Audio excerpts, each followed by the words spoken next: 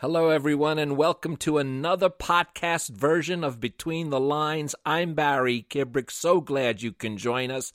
My guest this time is Phil Keoghan, the wonderful host of The Amazing Race and his newest podcast, Bucket. Phil and I have a very different Between the Lines versions because it's filled with humor. You cannot help that if you're talking with Phil.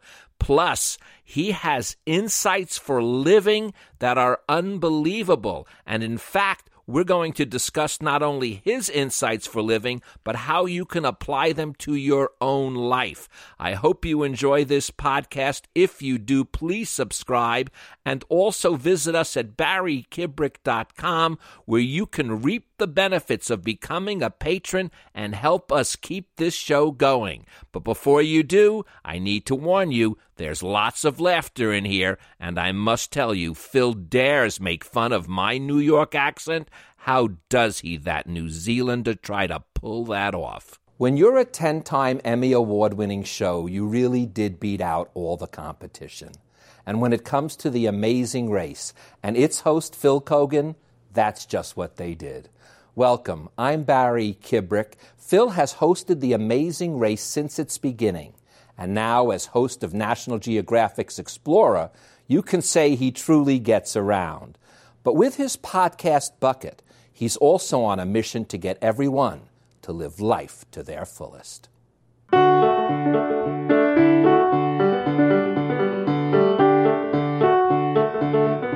Between the Lines with Barry Kibrick is made possible in part by Patreon. Patreon helps creators build and run membership businesses, from podcasters to writers, musicians, artists, and more, with tools that allow their fans to become patrons. More information is available at patreon.com. Phil, it is a pleasure. I've been a fan of all of your shows, from The Amazing Race to the National Geographic Explorer, and now your podcast, Bucket. Thank you so much for joining me on the show today. Well, thank you, and thanks for the great cookies that you had in the lobby. Oh, now you're going to really get more stars on the show, right? I'd like a little sugar rush in the morning. I had my coffee. You're imitating me now, huh? No, I love your accent. I love accents. That's my thing. I love accents. I'm from New Zealand originally, and I think in my life I've had about 4 primary accents, so I'm always listening, and I picked up yours straight away. You would say bagel with a schmear. Is that right? And a cup of coffee? Correct. And a cup of coffee. Anyway, thank you for the cookies. It's my pleasure, and thank you for coming on the show. And it's funny you said accent, because originally, from what I read, they didn't even want to hire you. You went out for The Survivor at the first, and then they didn't really want to hire you because you had an accent, and finally Les Moonves said, we're going to give it a shot. Yeah, it's interesting because when I first came to America in 1992, I had a stronger New Zealand accent, and it was a big issue. And so I was doing some auditioning for some acting work, and I had to almost audition twice because I had to audition for this sort of small talk before you did the reading of the lines in an American accent, so they didn't know that I was from New Zealand, so that they weren't listening for the New Zealand accent when I read in an American accent. So I would do the small chat in an American accent and then try to roll from that into reading the lines. And the world was just so different then. And as you said, when I was up for Survivor and it was between Jeff Probst and I for that job, it was a big issue that I had this New Zealand accent. And now you've got Simon Lithgow, you've got Nigel Lithgow, Simon Cowell, Kat Deely, So You Think You Can Dance. You've got all these different accents. Heidi Klum. It's not an issue now, but it was, 20 years ago. Well, I'll tell you, I got my first job. I was mentioning to you, my first job was as an anchorman at Anchorage, Alaska, yeah. And I got the job because of my New York accent. Did you see the way you just said because? No, did you? I noticed it straight away. Well, I don't have an accent anymore. Yeah, you do. But you don't think you have an accent. You have an accent, and it's part of your charm. But thank you. But that's how I got the job. They thought that having someone from New York and Anchorage would sort of boost... Give it some prestige. Give it some prestige. It's a little bit like people who have English accents. They immediately assume that they must be hyper intelligent. Oh yes, he's very, very smart. Right? And meanwhile, the guy could have an IQ of 86. Right? But he has that accent. Yeah. Oh, he must be super smart. Well, they thought I was sophisticated too, so I fooled them. But I love this line, though, from you because and everyone comes up to you, and I can tell, how do you win the amazing race, and how do you... But this is your line. You've got nothing but a sense of humor. Yeah. You will survive. I thought, wow, what... And that's kind of the truth of almost... Forget the amazing race, right. But life in itself. Yes. If you're able to laugh when others are struggling, you will survive. Yeah, I believe that a sense of humor is the key to survival. We live in a really challenging time, and I think if you think about the times when you're faced the biggest adversities in your life, and you're surrounded by people who have this sense of humor, they're the ones that get you through. I really do believe it's the key to survival, that you have to learn how to laugh in the face of adversity to survive. And remember that wonderful film, what was it called, My Beautiful Life, where the father pretended to the son that even though they were being held captive by the Germans in a concentration camp,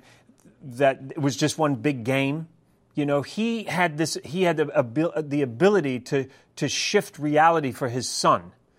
And so I feel like a sense of humor is the same way of combating, rather than labeling the problem, just finding a different way of thinking about the problem. So life is a challenge, and if you can find a way to laugh at it, I do believe it helps you keep the right frame of mind to be able to take on dealing with the problem. Let me ask you two specific things, because you were an admirer of, you're going to have Harry Watson? Yeah. And you did a documentary on him, and he was the first New Zealander to win the Tour de France. Well, he was the first New Zealander to ride in the Tour de France. He was part of the first English-speaking team. Oh, that's what it is. Yes, okay. And I found his book, and so here is this. I love stories about underdogs, and that's why I gravitated to that story, because he was an underdog. He was part of this team that went halfway around the world to race against the best racers in the world. Well, and another one is Shackleton and his story in Antarctic.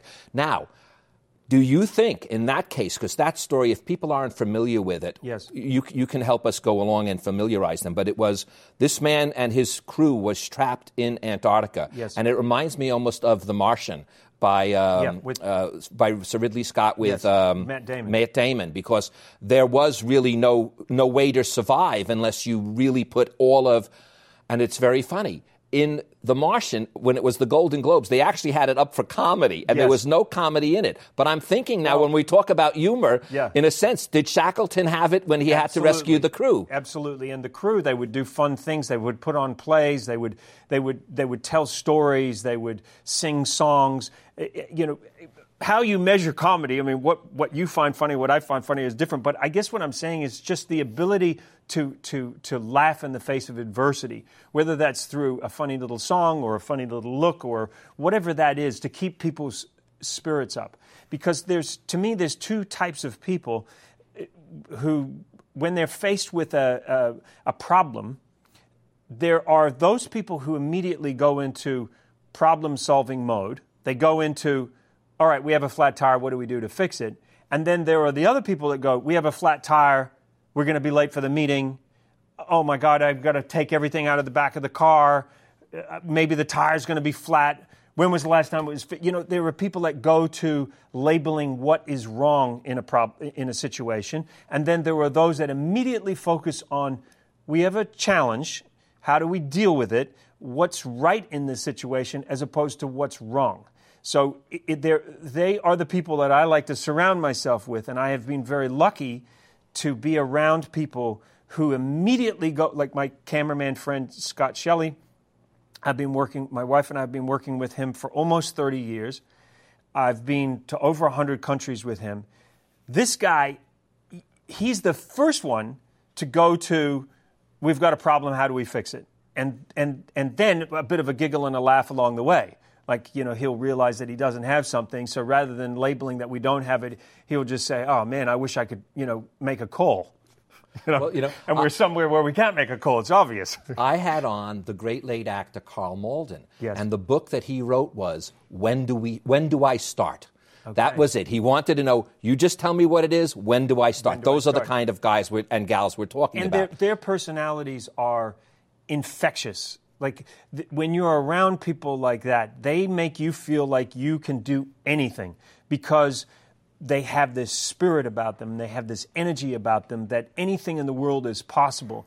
And so I have been extremely lucky in my life that I have been surrounded by optimists, people who focus on what they do have and what they can do, as opposed to people who focus on what they don't have and what they can't do. So I find the latter to be quite poisonous. So, sometimes you'll have these poisonous type people enter into your life, and you have to kind of, to quote my friend Albert Lynn, you have to kind of do a judo move to get around it all, because sometimes they're like a wall of no, and you either have to, push them out of the way or go around them or go up and over them, because the wool reference seems to be very good right now, don't you think? You love Why that? not? Yeah, it's very topical right now.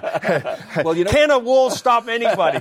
Not everybody. Well, and in fact, whenever I hire a person, yes. I don't care what their credits are, I don't care how great of an artist they may be, yeah. I need that attitude yes. that yes, I can, yes. more than anything else. Yeah, because that's why Shackleton's Men, going back to Shackleton, so for people who don't know the Shackleton story, perhaps the greatest survival adventure story in the history, well, certainly in recorded history, where he set out to go down to the Antarctic, to go across the Antarctic, and the ship got stuck in the ice, and the seasons changed, and it got colder and colder, and eventually the ship, with all these men, the ship got crushed in the ice, and they found themselves taking all the supplies off the ship, and put everything into little lifeboats, and then having to drag the lifeboats mile after mile after mile north to try to get to the ocean in the roughest stretch of water, perhaps the roughest stretch of water in the world,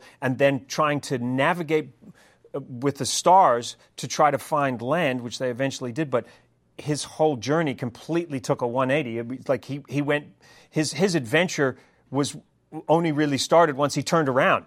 Yeah, to go back the opposite way. And it's now the adventure. In fact, it's almost like a quest. You don't yes. even know where the journey's going to end, because his adventure now is, I've got to save my men. And he did. And he did. And for those people who have not read that story, I think Liam Neeson played Shackleton in a film version of it. But the book itself, I believe it's Caroline Alexander who did the book. And there was a photographer on board who was shooting, in those days, old glass plates, with the silver nitrate on glass plates.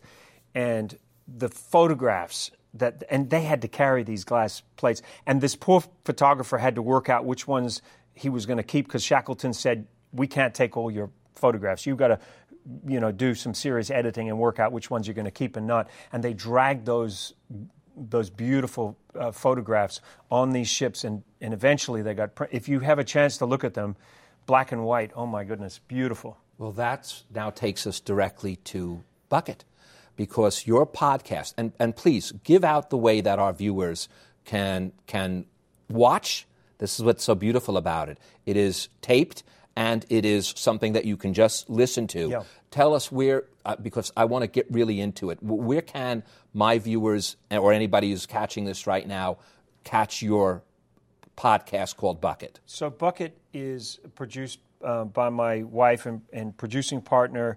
We had this idea that we wanted to share these inspirational stories. So the podcast platform is just such a wonderful way to meet people, spend time with people, without having to necessarily sit down and look at people, like just to listen to people. It's such a wonderful, to me, it's just a wonderful new way of gathering great stories or listening to really good stories. So Bucket with Phil Keoghan, which is what we're calling it, Bucket with a IT as opposed to an ET, is Bucket with Phil Keoghan is available wherever you get your podcasts.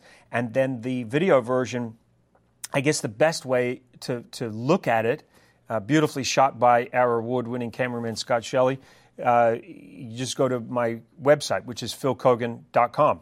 And all of them are listed there. And they're, if you want to sit down and you want to watch the interview, you can. Well, I have to tell you, I have watched them, and I want to talk about some of them because they are. And by the way, wait a minute. I've got to give myself a plug. I'm invited on, from what I understand. My wife invited you on. She did. I said, you did what? She said, I did. Phil, come on. I said, oh, okay. So I am invited on, to it. and I am too. And viewers, I will let you know when and where, and you could reach me at barrykibrick.com, or I'll give you my email later even as well. So we'll let them know. I'm looking forward to that. The tables will be reversed. I love it. I can't wait. But one of the things that struck me was when I first read how much you love a good story, and then I saw your conversation with Susan Zirinsky, and I said, well, you can't get much of a better story than she's a great storyteller. So that you have this knack of taking what you want, and your mission is to be inspiring, and then finding the different people that you believe will help with your mission to inspire those who are listening or watching the podcast. Yeah, I mean, the way that we've been finding people, Louise will say, oh, I just read this article about this person and look what they're doing, or the same thing, people that I've met in my life or that I think would be a great story. And Susan Zirinsky, for those who don't know, has now become the new head of CBS News. It's the first time a woman has ever held this position. She started as an intern at CBS News back in the Watergate days. So she's a woman who has incredible history, and she's been to Iraq, and she's covered everything. She's been to Panama and covered all the big news stories for the last, how many years ago is that? 40 years.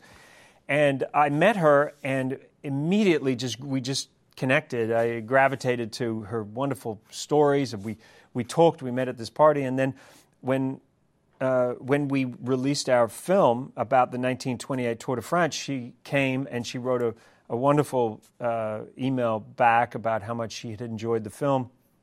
And we just stayed. Tell her what it is. It's called Le Ride. Yeah, so the film's called Le Ride. It's retracing the 1928 Tour de France, where I rode a 1928 Tour de France bicycle with no gears that weighs twice as much as a modern bike along the original course, an average of 150 miles a day, completely circumnavigating France. And we made it into a film. It's called Le Ride. It's available on Hulu, and it was in a bunch of festivals, including South by Southwest. So she came to one of the screenings that we had and said she loved the film. So we struck up a sort of a friendship, and I visited her in New York, and her office is like a shrine. It's like it's little bits and pieces of her life all over her office. The shoes that she wore when she ran down to cover what was going on during the September 11th, which was just a few blocks from her office, and she has the shoes hanging there as a reminder of what happened that day. They've still got the dust all over them.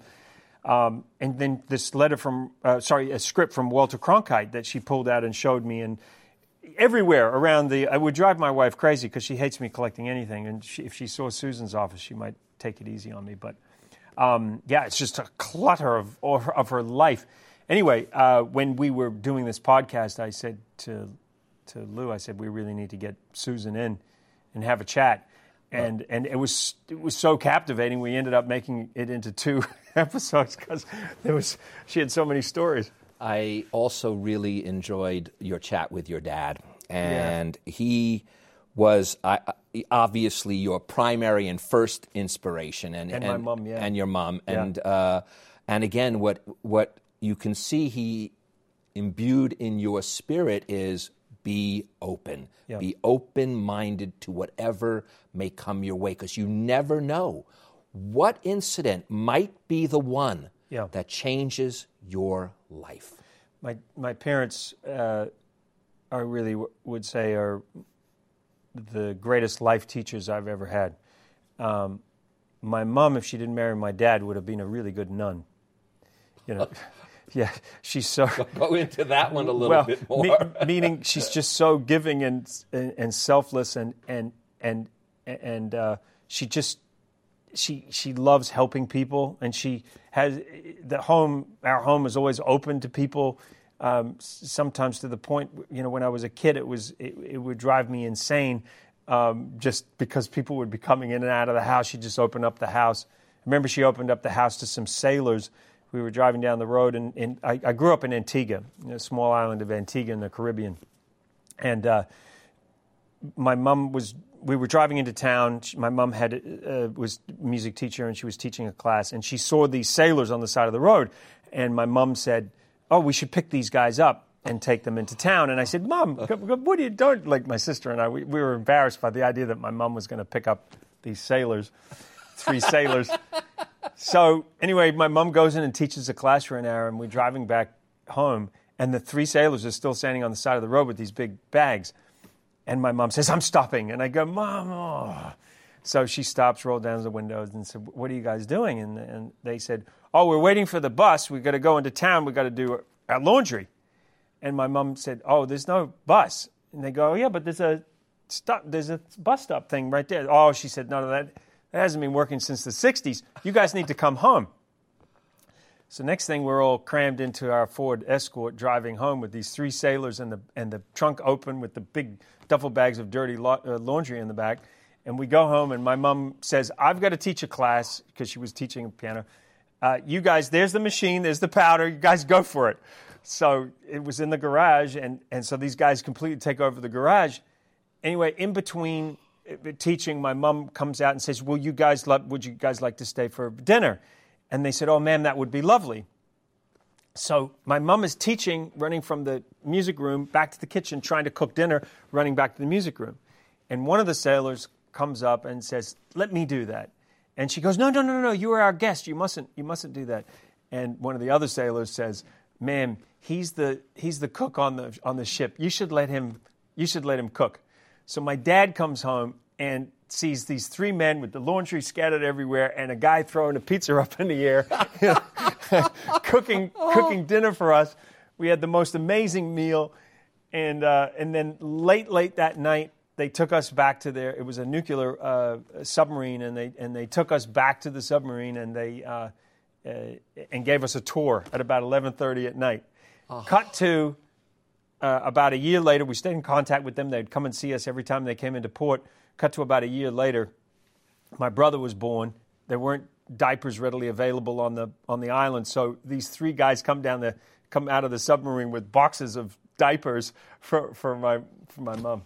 Well, for my brother, I'm sorry. Yeah. But there again, proof of point. Yeah. You never know when you make that turn, when you make that decision, what's going to happen. And this is what you constantly are exploring, and it is what makes it so dynamic to watch, to listen, to see what you do, because that is when we talk about being open, that is the key to discovery. Yeah. That's truly exploration of the soul and the mind. I know you specialize in exploration as well as of the volcanoes that you've dove into in National Geographic and things like that. But on your podcast, you get to explore the souls and the minds of those who do it. Yeah, my father-in-law says luck is the residue of design, and the reason I love that quote is because it's only by throwing the line out that you have an opportunity to catch something. So I'm always trying to say to people, there really isn't such a thing as failure if you're trying to do something. It really is a necessary step to being able to achieve something. So you cannot achieve unless you're prepared to try. And if you try, you will fail. At some point, you're going to fail. It's just an inherent part of the journey. Just as Shackleton tried to go to Antarctica, but technically you could say he failed, but then he actually achieved something completely different.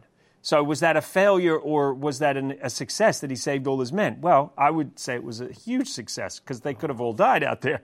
So, yeah, it's just that those are the people that I like, less of this analysis paralysis and more of this I'll give it a go. And that's very much part of the Kiwi psyche is, oh yeah, I'll give it a go.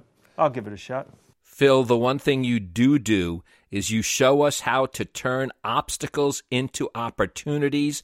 And as we continue this conversation, I think that's the most important part for our audience to absorb, because it's very easy to discuss, but it's hard to make it part of your soul, part of your heart, part of your mind. That's why I'm so glad you're going to stick around, share those thoughts with us, and then I want to discuss how do we bring that to life, because so many times I find it's easy to know something, it's hard to make it part of yourself. Yeah. I think it really is this whole idea that you're prepared to dip your toe in and then eventually leap into something, just to not necessarily know what's going to happen when you try something. That ability to jump into the unknown or to take a left instead of a right. A lot of times we get stuck or we get hung up because we try to anticipate what's ahead. We try to think about what's ahead rather than just going into the unknown. It's this idea of being a curious George. I mean, one of my favorite stories when I was a kid was he was just this curious little character who wanted to get out and see the world. And so life is a gift, and the gift is using the life we have to explore the world and to try to find our purpose in it. And not only find our purpose in it, but when we do, realize how important it is. That's so many people forget. They think, well, I'm just the little guy. Right. But everyone has a purpose. Yeah. Everyone does. And without, it's all a connected chain. And I can't help but feel that when we make that realization, we ourselves become more calm, more content. Mm-hmm. But purpose is so important. And everybody, I believe, does have a purpose.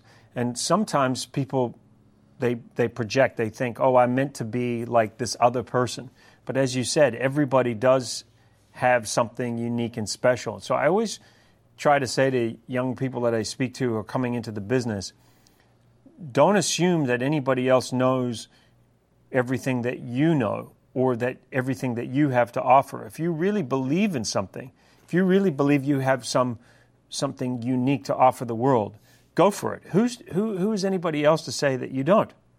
So it really is about finding that. And that has to do with a lot of soul searching and believing in yourself. And that comes from, again, surrounding yourself with that energy, the positive energy of people who will lift you up and where you can help each other find a path in life, taking the poison out of your life, taking away those people who are negative, who maybe those people who start with no rather than start with yes. And so again, I have been so incredibly lucky in my life that I have been surrounded by yes people as opposed to no people.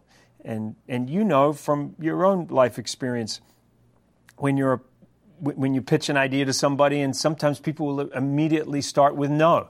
No, I don't know about that. And then there are other people that immediately start with, that's interesting. Well, how would you think about doing that? And then they maybe throw you a bone and kind of feed you and give you that energy. People that you're around that make you feel uplifted, as opposed to other people where you just feel like they just pulled the lifeblood right out of you, and you're just like, and you realize I can't be around these people.